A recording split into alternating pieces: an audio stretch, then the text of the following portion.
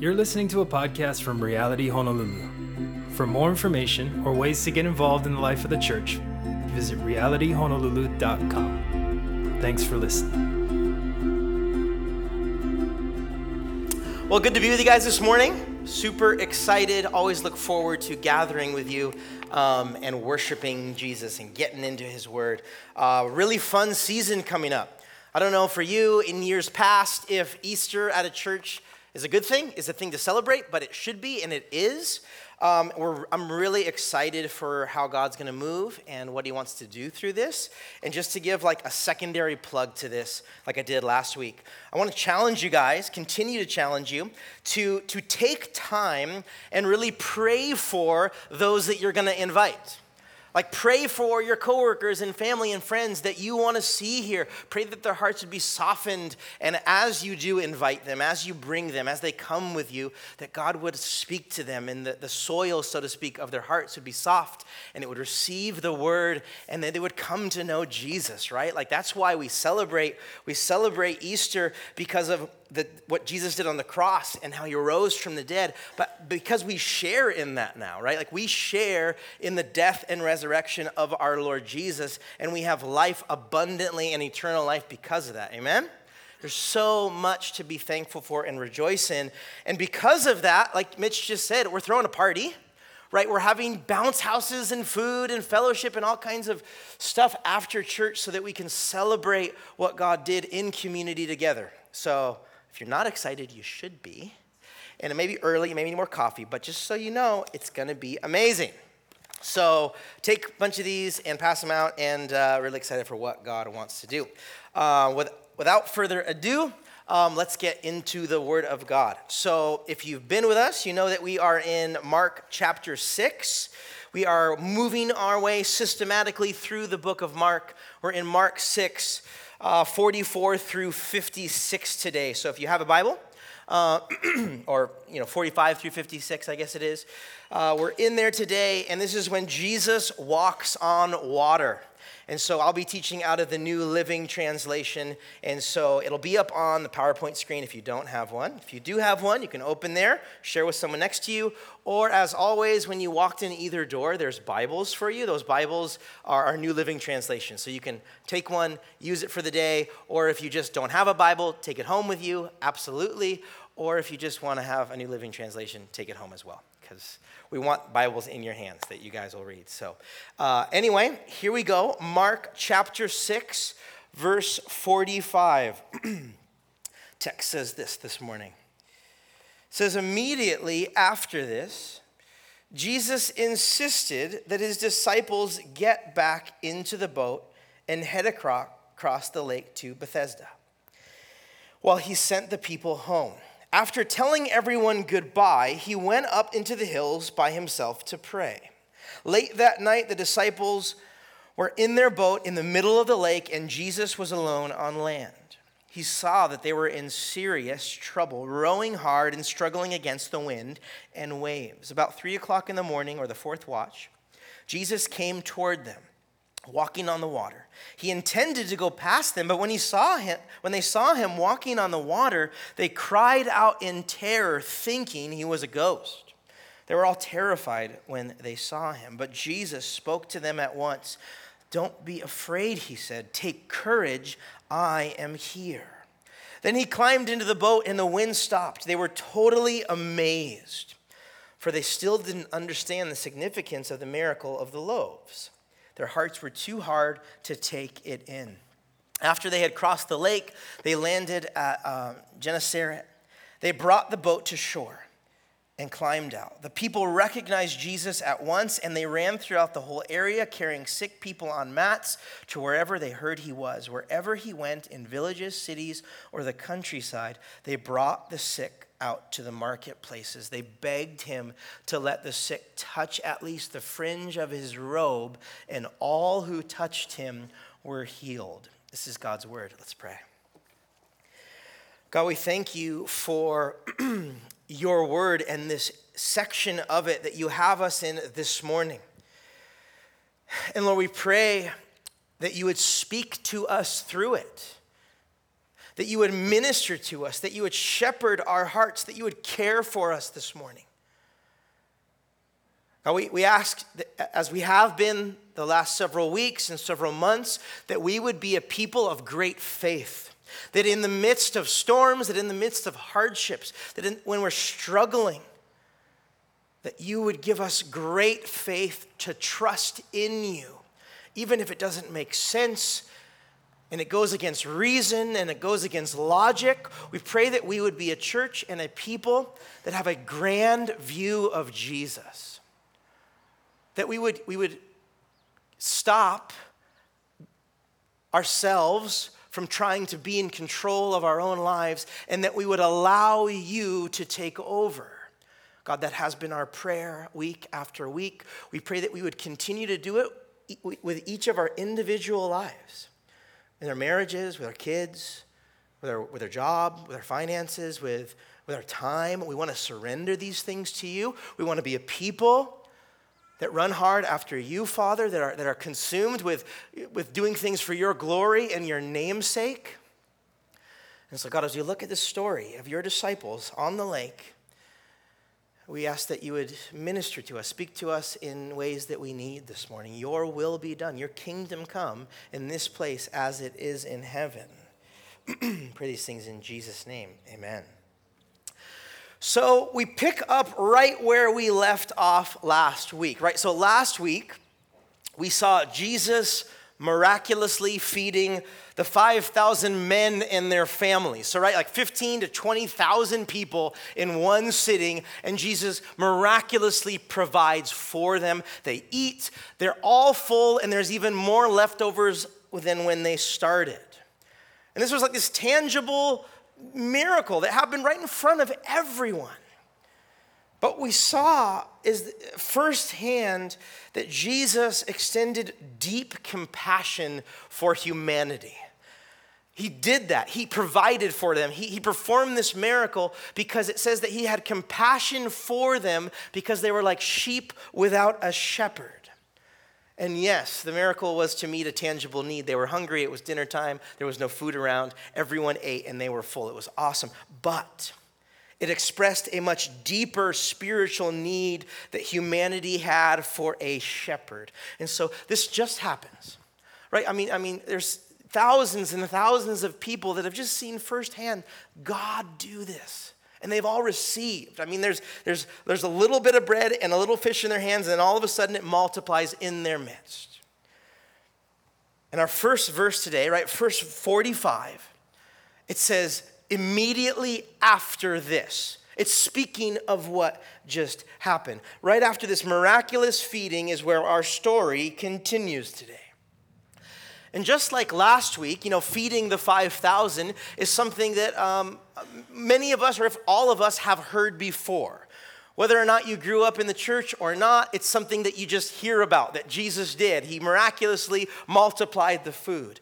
Today is one of those stories. Christian or not, grew up in the church or not, you've heard about it. This is a thing that Jesus has done, right? It's so unbelievable. He walked on water. Right? Doesn't matter who you are. For centuries, people have been in awe of this, but also have mocked this, right? Have also poked fun and made jokes in movies and all kinds of stuff with the fact that Jesus walked on water. But that's what we see today. Right after the miraculous feeding of the multitudes, we see that Jesus walks on water, again on the Sea of Galilee. If you've been with us, you've heard this almost every week, because this is where Jesus did about 2/3 of his ministry. About 2/3 of the gospel and the ministry, the public ministry of Jesus was done in or around the Galilee region. It's a very significant place. It's a little tiny body of water in northern Israel. This is where this takes place. This miracle, Jesus walking on water, is recorded in 3 out of 4 of the Gospels, right? And just to give you some reference, the Gospels are like different viewpoints. If you're wondering what they are, or if you're new to the New Testament, Matthew, Mark, Luke, and John, the first 4 books, it's been said that they're like if there was an accident in the intersection right here, right, at Wailea and 6th, and if there was cars at each stoplight, 4 cars at each stoplight, and there was an accident right in the middle, and if the police came and took a statement from each of the 4 corners, right, of the street, they would all say what happened. They would all have seen what happened, but each would be from a different viewpoint. There would be different details that are included or excluded depending on your point of view and what happened and how much you were paying attention or not, or what you wanted to emphasize. The Gospels are the same way. They tell the same story, but certain details are emphasized or kept out or included or excluded, but they're trying to tell a greater picture or a deeper picture of what is happening. They're a different viewpoint, if that makes sense. So not only do we see Mark's account, right? This is Mark's account of Jesus walking on water, but also in Matthew chapter 14 and John chapter 6, there's also accounts of what happened. Overall, they're pretty similar in nature and in details. If you were gonna, put them side by side, they'd be pretty similar, except one glaring difference. Matthew's gospel leaves out the fact, is the only one that says that Peter also walked on water towards Jesus for a few moments. Right? It's pretty significant, the fact that it's left out of Mark's gospel here. Even more interesting is that Mark compiled Peter's journals. So, right, the book of Mark are Peter, the Apostle Peter's eyewitness journal accounts of what happened. He compiled them, wrote the book of Mark.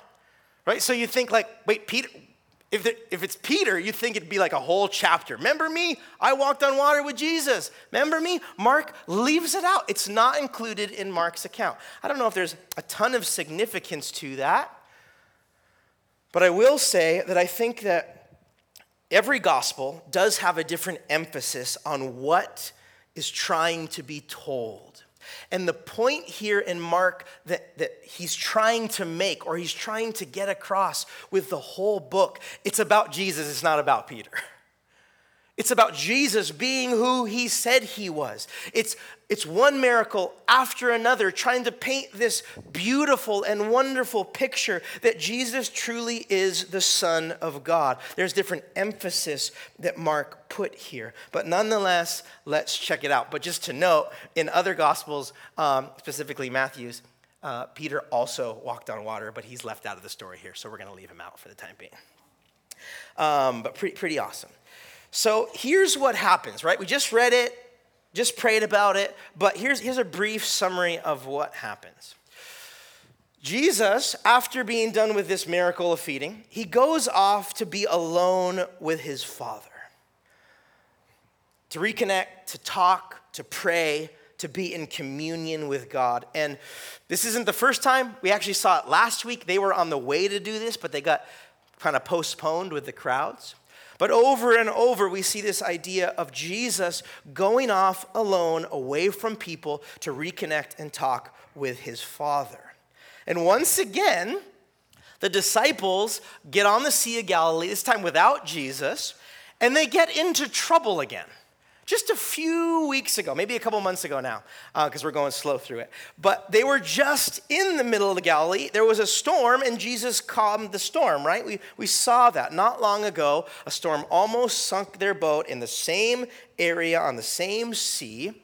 And this time, the disciples, it says they're paddling into the wind. They're struggling. It's in the middle of the night, and they're in trouble, and they're fearful. So kind of similar. Similar to the storm idea. This time Jesus is not with them. He's not sleeping on the boat. They are all alone. They're paddling into the wind in the middle of the night, in the middle of the Sea of Galilee. What's kind of interesting is verse 48 of our text today. It says that Jesus saw that they were in serious trouble. I'll be honest, if Jesus thinks you're in serious trouble, you're in big trouble. Right? Like you are in a world of trouble. If Jesus looks at your situation and goes, you are in serious trouble. This is what's happening. I mean, this is like a real crisis. They are struggling in the wind, in the middle of the night, at 3 a.m., and they are not in a good spot. But Jesus, what he does is he sees them. He comes out to get them. This time, right, he's not on the boat. He doesn't take another boat. He's walking on the water. on the tops of the water, when the wind is blowing. Jesus is walking. This isn't figurative language. This is literally what happened.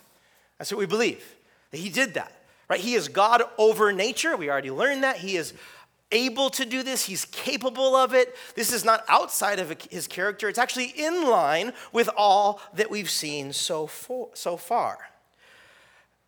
It's kind of interesting, though, but Jesus was going to walk by them. Did you notice that? He was going to walk by him, but the disciples saw him, so he's like, I should stop. I mean, did you see that? It's just funny, right? Like, Jesus sees they're in serious trouble.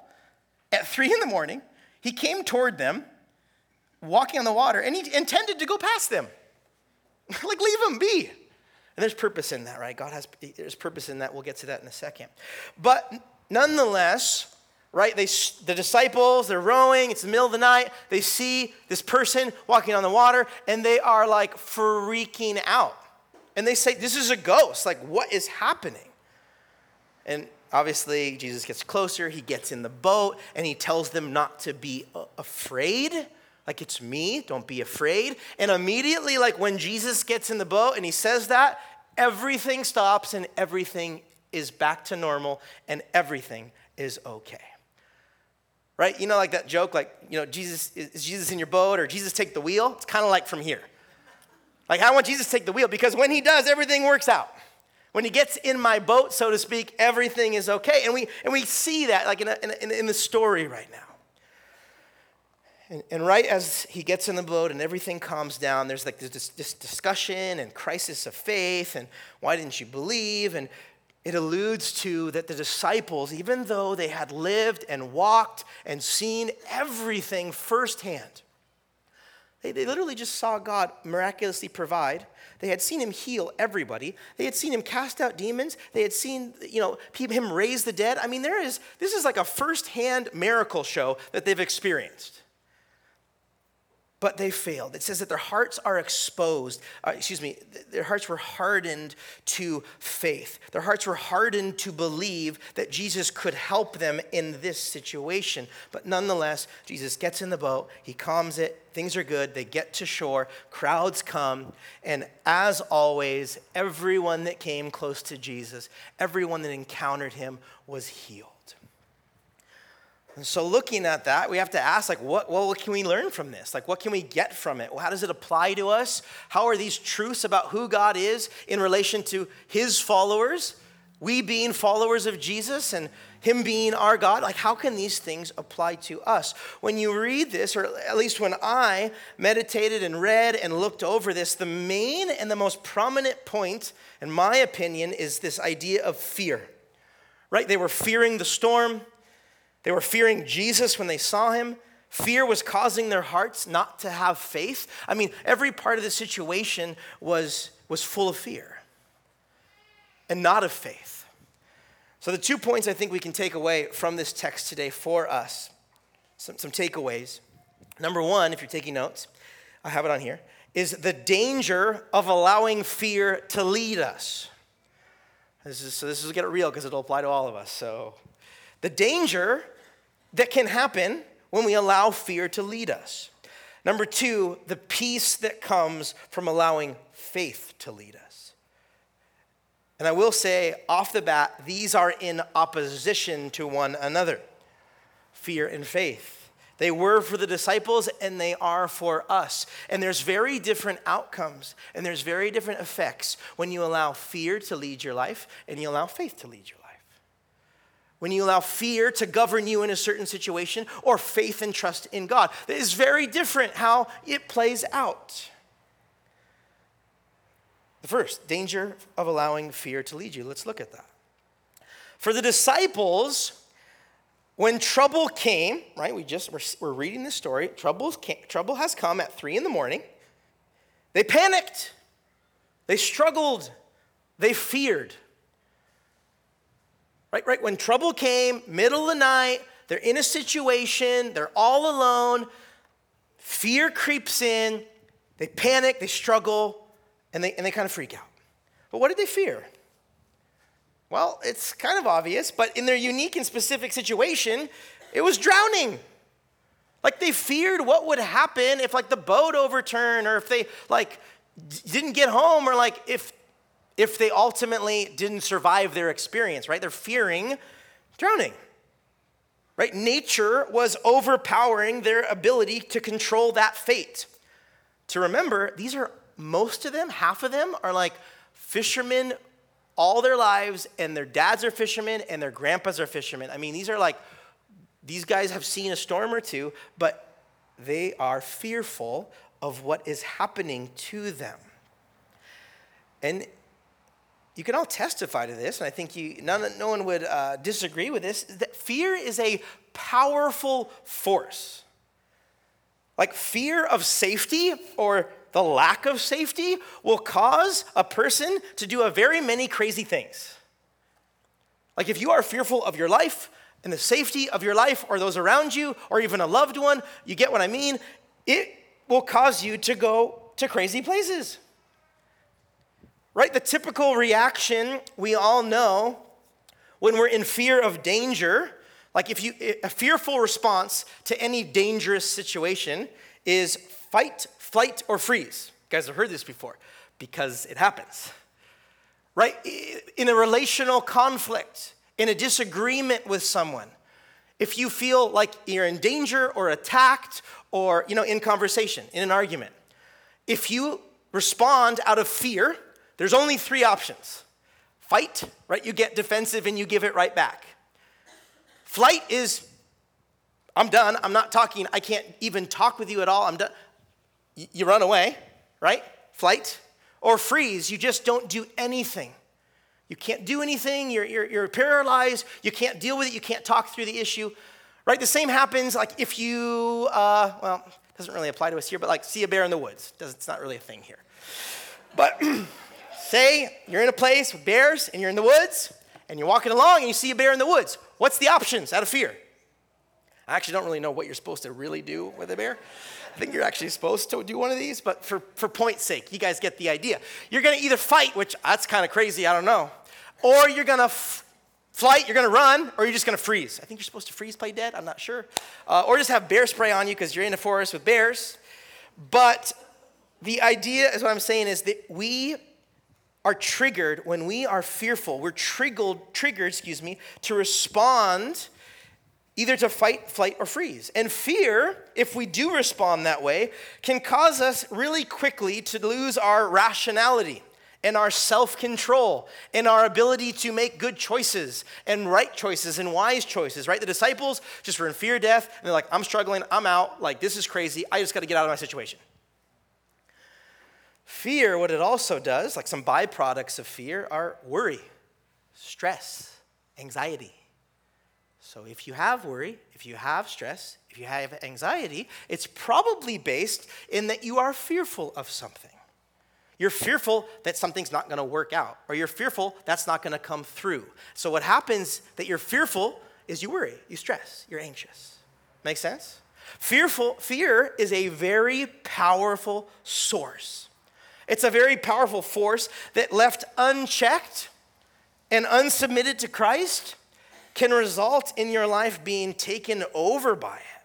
And what happens is that your life is no longer like led by the Lord, but it's actually led by, informed, directed by fear. You're so fearful of something happening that that's going to inform your decisions. That's going to inform the way you do things, the way you don't do things, because you're so fearful of that or this or that. The disciples were doing this. Like fear was doing this for them. They were struggling, they were panicking, and they were in serious trouble because of it. And so for us too, like we encounter fearful situations or circumstances, and they probably happen regularly, daily even maybe. Or even harder, we'll go through fearful seasons or times.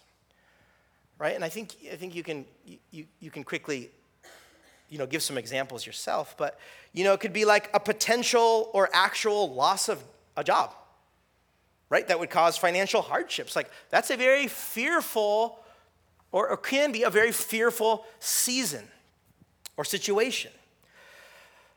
Raising kids can be fearful. I'm so afraid of what's going to happen, and I'm going to do a good job, and if they're going to be okay, and like fear, you can be really fearful about raising kids. Like if you're single, you can fear of not getting married. It's a real thing.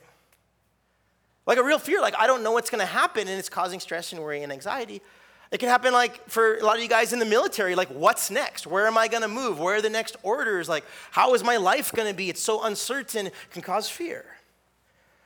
Right? Or it could be like sickness or a disease or something in your life that can cause fear. A lot of things can cause us to fear. And it's not that having the emotion of fear or having feelings are bad, right? God made them and he wants to use them for his glory. But more importantly, it's a matter of what you do with those feelings. Are you allowing what you feel to lead and direct you, or are you allowing God to lead you? Right? It's not that you're not supposed to have feelings. It's just a matter of what you do with them. So for me, like a real fear, and you might think this is funny, but also you might think, oh yeah, that's probably real fear, is like this church, right? God's calling us to start a church, and I'm like, hey God, is this thing even gonna work? Is this even gonna go? Is it even gonna happen? I don't know, I wanna trust in you, but there's a real fear that like, you start a church and it doesn't work. That's the thing. That's the thing. It's a real thing, and there's a lot attached to that. And so, I'm trying to be fruitful, faithful, and do your best, and you pray hard, and you work hard, and but if not careful, I can easily allow the fear of how this church is going to absolutely rule me and control me and inform my time and my decisions and what I do and don't do. Right? If I let fear lead and direct me, when it comes in relation to this church, which is what I'm called to, and this is a job, and there's all kinds of things attached.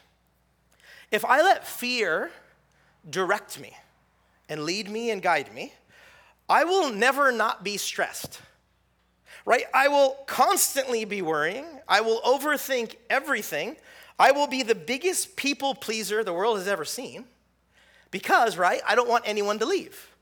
I don't want anyone to not come. Right? If I let fear lead me, I can easily be offended and crushed if you stop going to church. Good reason or not. Right? Like if I let fear lead me, I will lose sleep. Lots of it. You get the picture. Right? Like if I am led and I let fear lead me, even if it's like good intentions and I want to do well, like if I let that fear lead me, this is the result of what will happen. And right, this may be obvious to you, but for me, it's a temptation and a real hard one not to give into, to be led and directed and controlled by fear.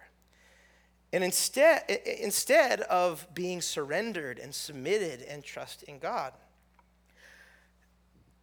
And again, you can relate that to any experience that you may have yourself. But this comes to the next point. The opposite of fear, or letting fear your life be directed by fear, is faith. It's being led by faith in God for your life, not because of fear. And so the second point is the peace that comes from allowing faith to lead you. Right? So in our story this morning, Jesus comes on the scene. He actually gets in the boat, and he questions them. He says, why didn't you trust me? Like, why didn't you trust me?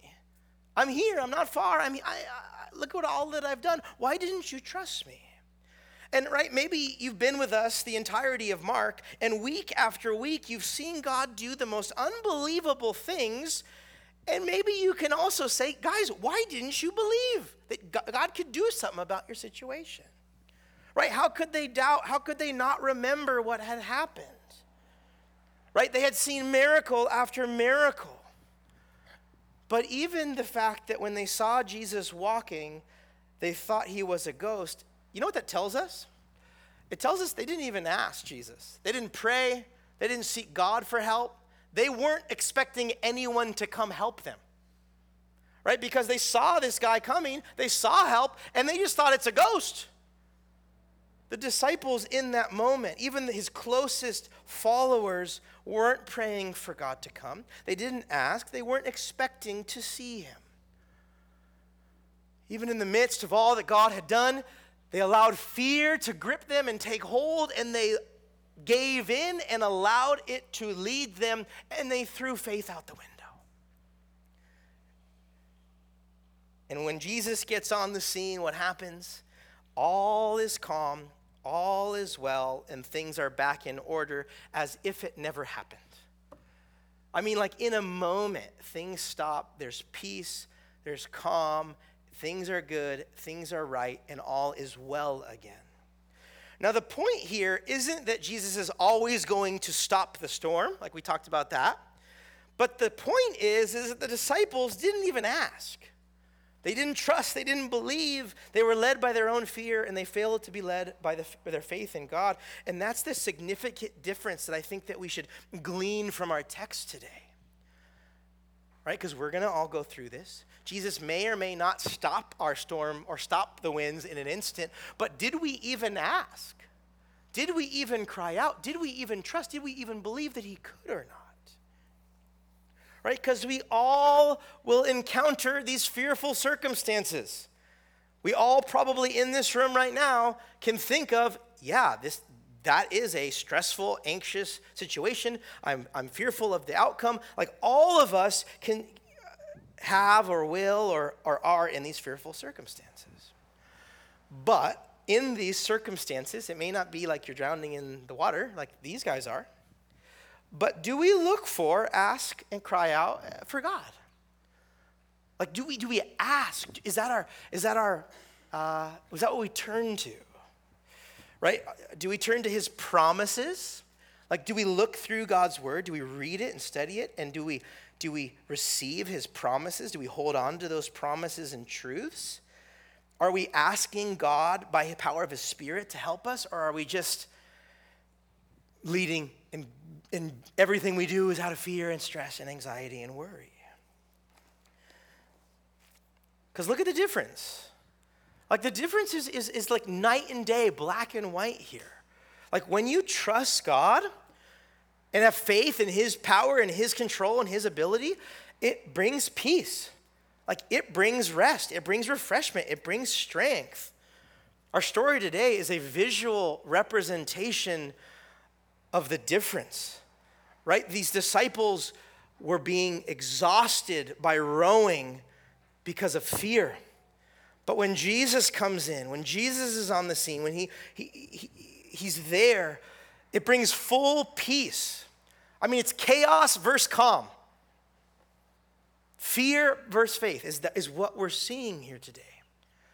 And that doesn't mean that we won't struggle or lapse or like it won't be really hard to trust God. Like, absolutely.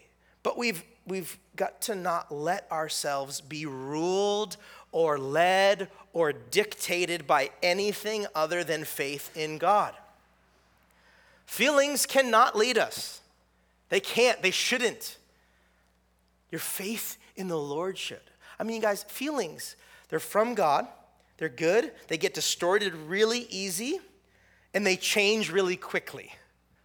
We cannot let them lead us. God wants to use them for his glory. He wants to redeem them. He wants to, don't be an emotionless person. Emotion's okay. It's good. It's right. But I don't know if you've ever seen this little, I don't have it, but I just remembered it right now. There's like this little picture, like when you're a kid in like kids' church, when you learn, there's like a train, and there's two trains. And the engine on one has feelings, and then the second car is faith. And then there's another car that has, the engine has faith, and the other one has feelings. And the visual point of that is you are not supposed to let your feelings lead your life. You're supposed to let your faith in God lead your life and still have your feelings with it. You guys ever seen that picture? Just me. No problem. Just the faith feeling train. It's all me. It's all right. I'll bring it next week to make sure you know it's real. It's a good one though, right? Maybe I have a 4-year-old and I just try to teach her things, so maybe it's getting mixed up there. But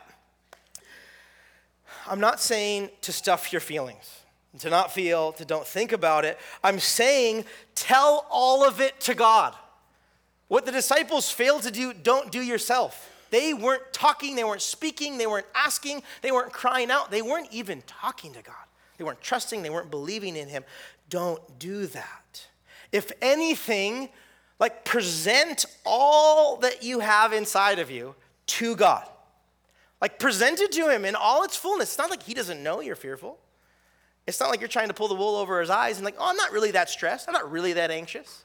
Ask your spouse. They'll really tell you the truth. Ask a best friend. They'll really tell you how you feel and how you're coming off.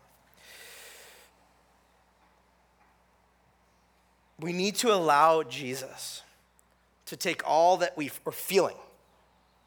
Take all of that. Take all that fear and stress and anxiety and worry that we have for whatever reason. And to present it to the feet of Jesus so that he can take those things and change us and strengthen us and fill us with faith. Because this doesn't just say, well, don't ever be fearful. That's not what it's saying at all. When you are fearful, bring that fear to the Lord so he can change you and transform you and fill you with faith. For me, by God's grace, I feel like the Lord has really helped me and been gracious to me with this church. And he's strengthened me, and I feel like I've asked for more faith, and he's given it to me. When it comes to like, is this thing going to work? With this church, I feel like God's just reminded me that it's not mine, it's his, that I'm supposed to just be faithful, and he's going to do what he's going to do, because it's his church, right? You're his people. And that will upset some people. I won't be able to please everyone. People will leave. But by faith and trust in Jesus, knowing I'm supposed to do what I'm doing and be faithful to it, it'll bring peace. And it does.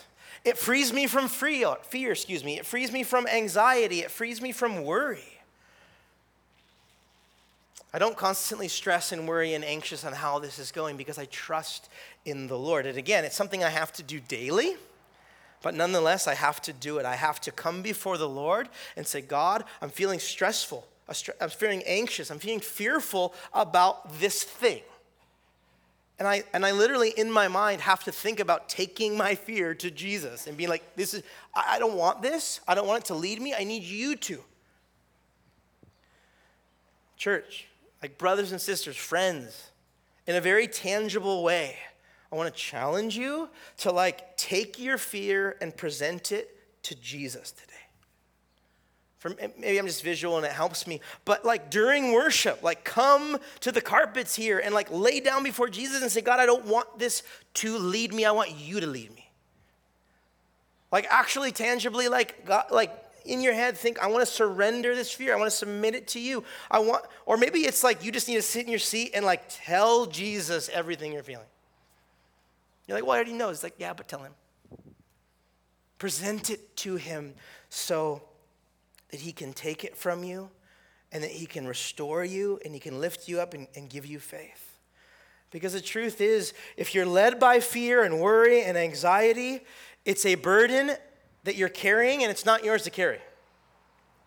The way you're living your life, if it's led by fear, is not the way Jesus meant it to be.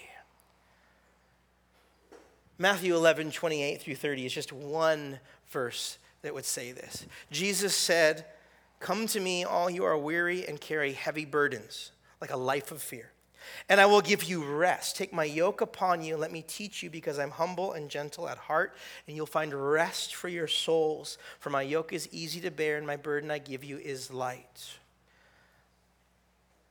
I want to exhort you, encourage, challenge you to bring him your fear, worry, and anxiety so he can replace it, as the Bible would say, with his perfect love that casts out all fear and peace that surpasses all understanding.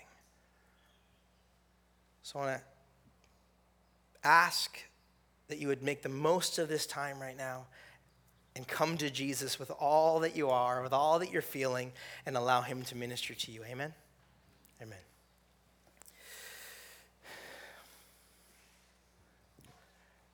God, we admit that this may be hard.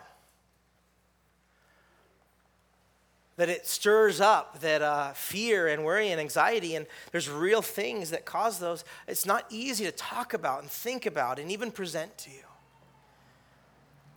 But we pray, Lord, that as we spend this little time, these few songs worshiping you, that we would be reminded who you are. That like we would be flooded with your character and your ability and your care and your love for us. And that as we present to you what we're fearful of and what's making us anxious and stressed out, and like when we present these things to you, we ask, Lord, that we'd be flooded with your love and grace and mercy, and that we would be a people that are not led and directed by fear, but rather by faith and trust and belief that you are God and you are able and you are capable and you're reliable and you're steadfast, and we can trust in you. And so God, would you do that in a real way in our hearts? I pray that as we commune with you now, not only as we're worshiping you, but as we pray and as we surrender things, that you would bring calm to chaos, just like you did with the disciples. That you would bring peace where there's unrest, where we may be struggling and striving. We pray that there would be rest and refreshment. Thank you, Lord, that you're a God that cares about us, and you don't just want us to stuff things down or just pull our boots up and go for it, that you're a God that is in our mess with us, and he wants to be with us and care for us in the midst of it. Thank you that you're a loving Father that cares deeply about us. We praise you and worship you for who you are and what you've done. In Jesus' name, amen.